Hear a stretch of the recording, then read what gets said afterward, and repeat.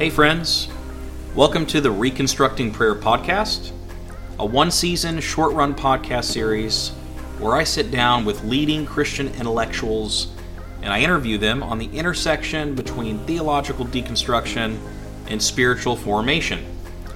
I'm Andrew Ray Williams, the author of a newly released book entitled Reconstructing Prayer, Beyond Deconstructing Your Faith, published by Cascade Books. I'm really excited about today's conversation, so let's go ahead and get right into it.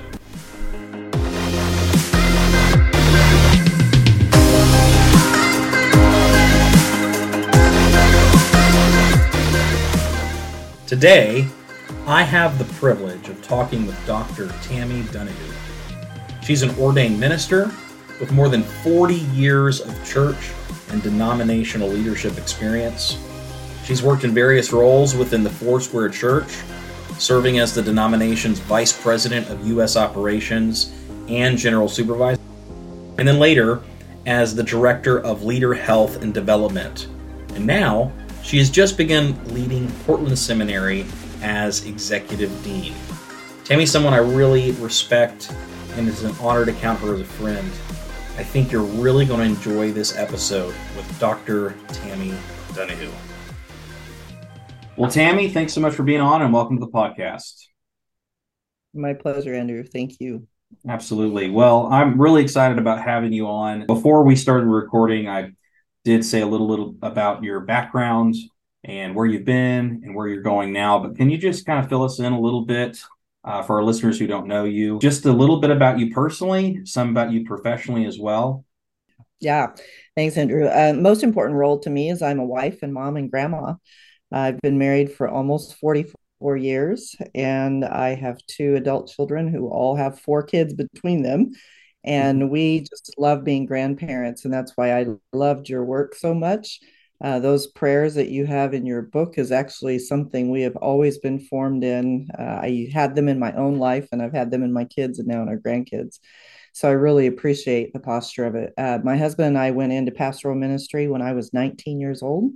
It's all we've ever known. We have church planted. We've done turnaround churches, small, medium churches, and all in between, and just have had a fruitful life and ministry of discipling people in the ways of Jesus.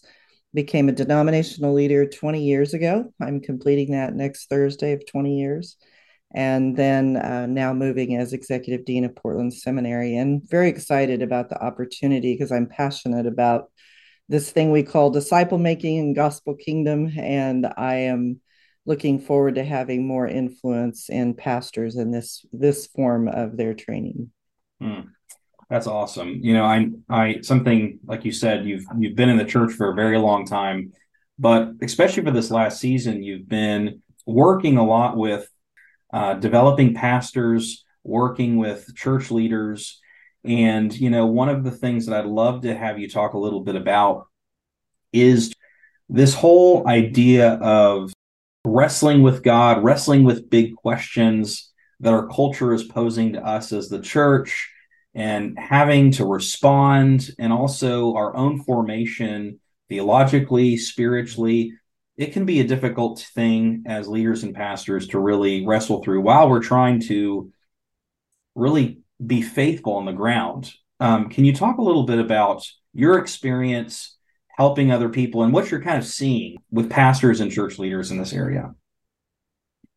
Yeah, you're hitting the nail on the head, Andrew. And the cord I've put together of a three-strand cord for the formation of pastoral leaders is, number one, your own deeply surrendered walk with Jesus daily, where your identity is so deeply embedded in that relationship that it doesn't get into what you do, but it's really who you are in Jesus.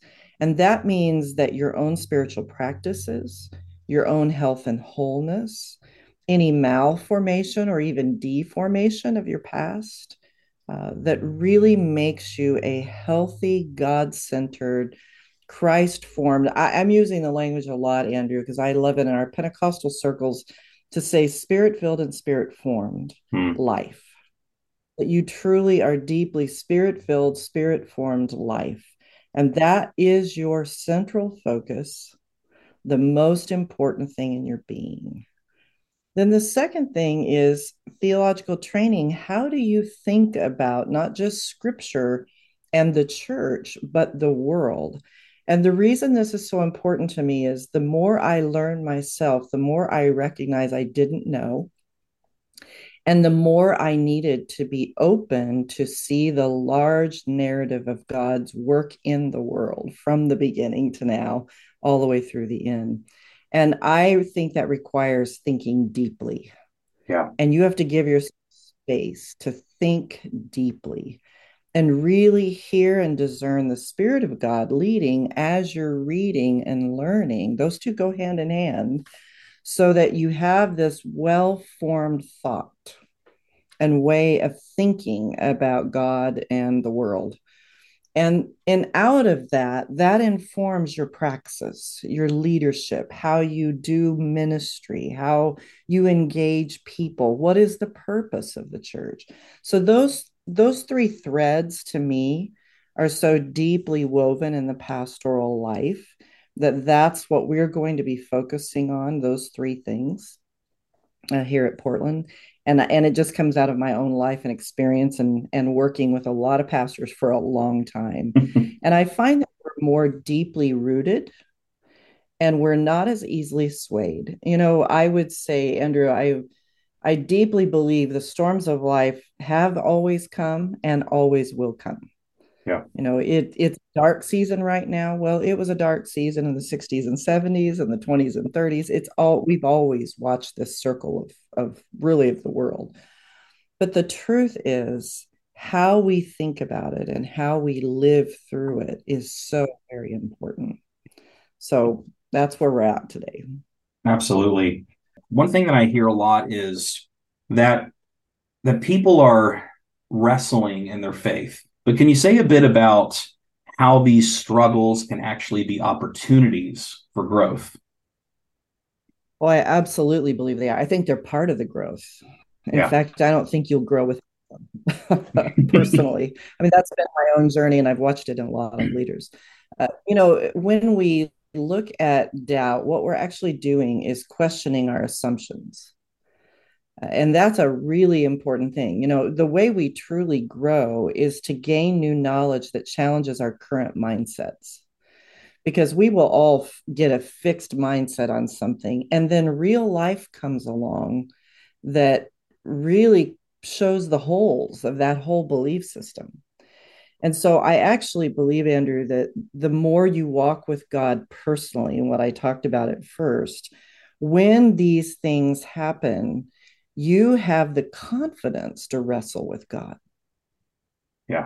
I know a whole group of the church, and I grew up in a portion of this that was so fear based that there was this holy reverence of God to the point that there was no ability to wrestle with him. There was no ability to have these honest conversations. I honestly think God is looking for them, because when we do this, he's able to show us truth and reveal things where when we have a fixed mindset, there's no room for change. There's no room for growth and development. And I actually think, I always think it after the Great Commission. I mean, these guys have seen the most amazing thing that could have ever happened in the life, death, resurrection of Jesus. And as he leaves and he gives them this great commission, it says, and they worshiped and some doubted. The doubters, you're always going to have the doubt. And I think those can be mixed in the same person at the same time. I Yeah. can worship and still have questions. And I think God invites those questions. He is not afraid of our questions, he invites them. Yeah. There's things that, deconstruction is a buzzword right now. I think it's a really important one. There's a lot of things that we gain along the way of life that need to be deconstructed because they're not the way God intends, they're not healthy for us. And so deconstruction really is the same idea as metamorphosis, metanoia, that I Hmm. am transitioning from a way of believing and thinking to something new. Well, that's actually who God is the one who's constantly transforming us, as long as we don't go off the rails and don't reform, Yes. reconstruct. That's the deconstruction is healthy. Hmm.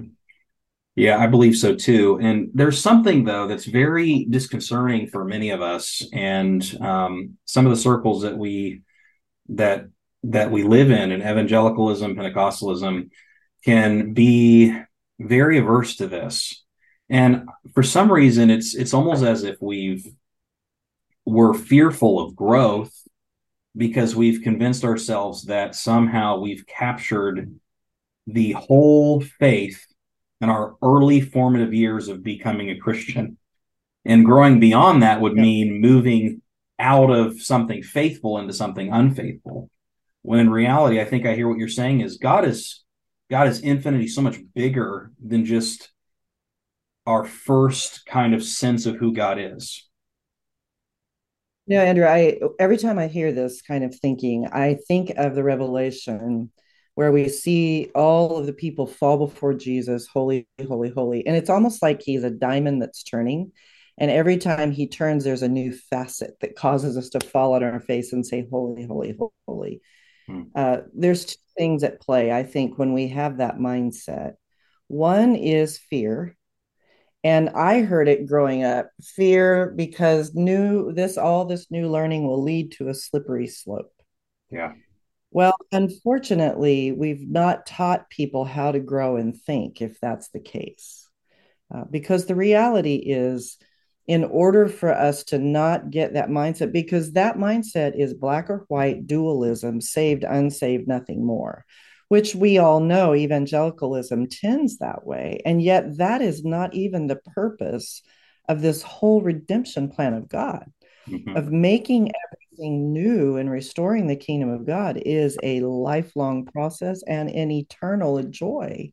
And so to think that we are saved and done and that's it, and we don't change our belief systems because we are just in this box of saved, is really missing the point of what redemption and restoration and reconciliation and the life of Christ is all about. There is way too much scripture in the New Testament telling us to grow, to be Yeah. conformed to the image of Christ, to be transformed by the renewing of our mind, to subvert the powers by making our bodies a living sacrifice. There's just way too many New Testament scriptures that teach us that that mindset is not God's intention. So, Absolutely. however we can bust that up is what I think we. Yes, yes, that's so good. I think sometimes we just settle for what God saved us from rather than what God has saved us for. And there's so much more if we will travel and actually follow Jesus. Something that I talk about a little bit in my book is my own, just kind of a brief history of my own sense of wrestling in the midst of pastoral ministry, which can be, though it is growth and it's good. And now I've come to the other side of with a more robust understanding of God's purposes. And I continue to learn, I continue to grow. Not any way that I've arrived, but there was an intense part of my life where I'm growing and learning. And it was disillusioning for me, especially when I'm pastoring. Have you ever had an experience like that? And can you say a little bit about your own sense of what that was like for perhaps some of those of us who are still in that place? Multiple times, Andrew. And Yeah. I'll tell you why. I always try to think of it as a mother. When my children were growing, it's an uncomfortable thing to grow. Or I would even say, when I was expecting our children, it was an uncomfortable thing for that child to grow in me. Watching them, I remember our kids getting leg aches really bad when they just grew, our son, especially growing inches at a time. Um, Growth is uncomfortable because one thing is you're in relationship with other human beings and growth changes the relationship, because if you're growing at different pace and you're growing in different ways, it brings strain to the relationship, which actually is another part of the beauty of God's community. Yeah. um, Tying this to the previous question, here's what I would say: one of the great downfalls, especially in the Western church, and even more the American church, is our individualism. Yeah. Because you cannot read the First Testament and not see that God was all about the community, all about the community. And we get to the Second Testament, the new covenant that we're in, and somehow we've individualized it instead of seeing it the continued arc of God saving his people, then using his people to save the world. And I think that this is part of the thing that we miss is because growth causes discomfort in our relationship and even in our own selves. It causes I don't know, your equilibrium gets off. You're shaky. You can question everything, and this is why it requires community. The Mm-hmm. people that go off the rails typically either get into a community that does that, or they're not in community at all. Yeah. Because the idea of the body of Christ, the one another, Yeah. is that we're going to press each other. We're going to say, how did you come to that conclusion? Where did you get that? Where is scripture teaching that? And it helps put some boundaries on our discovery. When there's a research project that talks about children and fear, and what they talk about is if you put kids on a bridge over a huge drop off with all this water underneath, if there's no guardrails, they are very tentative. Hmm. If there's guardrails, they run and play like they're on level ground.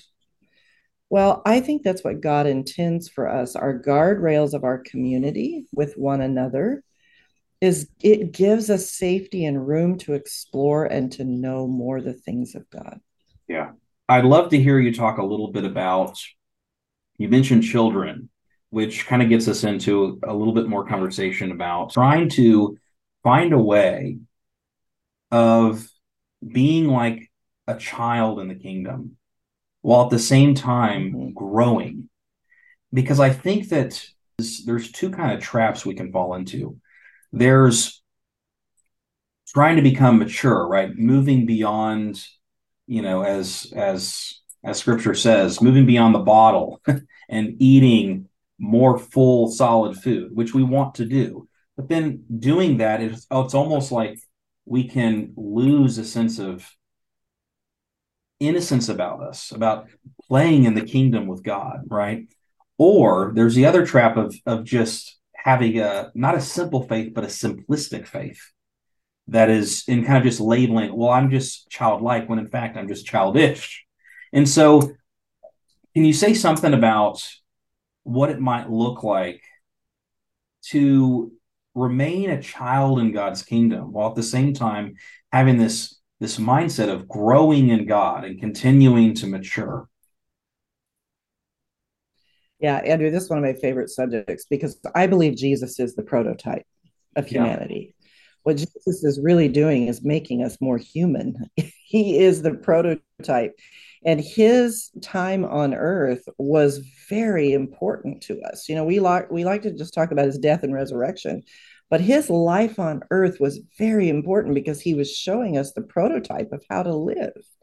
And what I love about this whole concept is we can see the playfulness of Jesus while he's fully the logos, the wisdom of God. And so when I look at it, I look at it this way. We have Christ formed in us more and more and more, meaning we are moving toward wisdom. That's what maturity really is. It's wisdom. It's growing in wisdom and the grace and the knowledge of our Lord and Savior Jesus Christ, who was full of grace and truth. So as we grow in him, Christ is being formed in us more and more and more, less of me, more of him. Then I'm becoming more wise, more mature, more developed in my thinking. But the way I live my life is with joy and peace, which means playfulness, pleasure in the goodness of God. So as I'm maturing in him, my thinking, the way I observe life, the way I think about life, the way I live in Christ is mature and wise and develop most Christ-like. Hmm. But the joy that I live with, that Jesus gave me, is childlikeness. And those two so well go together, and yet we have not seen it modeled a lot. And so we miss it. But when you've been around an elder who's in their 70s and 80s, and they are just more in love with Jesus than any other time, Andrew, Yeah. they don't take themselves or anything around them too serious. They're deeply rooted in Christ, still growing, still learning new things, but they don't carry the weight of the world on their shoulders. Mm-hmm. They've understood that's God's to do. And so that helps them to live freely and lightly, which is childlikeness. Mm, really good. Yeah, I love that emphasis, and something I want to go back to because I think that this is related to becoming like those people that you mentioned earlier, is this sense of deep community that, like you said, we need those kinds of elders in our lives, those people that we can see as people that are they're going to help us move along in that journey. Can you talk a little bit about more about this emphasis on community you mentioned earlier? Because I do think you're exactly right that when we tend to go into these places of wrestling, of doubt, of deconstruction, we tend to do exactly what is most harmful to us, which is isolating ourselves rather than diving deeper into the community of God. There's two echo chambers that are extremely, extremely dangerous: our own mind and only hanging out with like minded people. Yes. Because, and we see this on social media right now, it's called confirmation bias. Well, I have a confirmation bias in my own brain, my own head. And if I only hang out with people who think like me and talk like me, they're going to confirm my bias. Just like the algorithms on social media make sure that we always connect with people who think just like us. That is a very dangerous place for a society, Yeah. for a group of people, and for us individually. That's why I tell people, read things that you disagree with, talk to people very different from you. Don't get in this holy huddle of only people who think just like you, because the interesting dynamic that happens in this is, instead of growing in that kind of environment, we shrink. Yeah. Mindsets get fixed and our world gets small. And God is far too infinite and his world far too grand for us to get into this mindset that actually shrinks us instead of grows us. When I read things and I hang out and talk to people all the time that I do not agree with at all, Mm-hmm. but they make me consider. They make me I have to learn to articulate why I believe what I believe Yeah. and have it deeply grounded. And that's the beauty of those kinds of relationships. I love to see young people hanging out with older people because both groups need it. Yes. Older people can tend to get small and bitter and sorry for themselves. And younger people can tend to forget that God is faithful, and every generation he's been faithful and he will be faithful. And I'm convinced when the generations come together, we're actually all more healthy. Yes. And that's exactly the beauty of the body of Christ. It's intergenerational and intercultural, and all the things God wants to be able to bring together, he is able to provide in his body. So good. Well, Tammy, this has been so rich. And I would just, my final question for you would be, do you have any something specific, if you could speak very specific to maybe those people who are listening who are in a time where they're struggling, they're wrestling with God, they're facing doubt, but yet they are holding on to Jesus, but they're in this time of uncomfortability you talked about. Could you speak pastorally? Yes. Give yourself grace. Get with good, healthy people of all different kinds of backgrounds and thought, and draw so near to Jesus and tell him everything you're thinking and feeling. He can handle it. He wants it. Read the book of Job. See the questions and the doubters throughout scripture and look at how God responded to them. Hmm. Look at the Psalms and see how God responded to them. God has always been patient with our questions, but he'll come back with truth as well. Make sure that you get around good, healthy people. And here's the most important, Andrew: keep your eyes fixed on Jesus, not on the things of the church or the world or the people around you, because God may be forming something new in you that more of the world needs. And if you let others form it and shape it, it will not be what God wants to lead you in for your sake and for the sake of others. He can be trusted. And he loves you more than you will ever know in this life. Dig into that love and find out, because it will change you.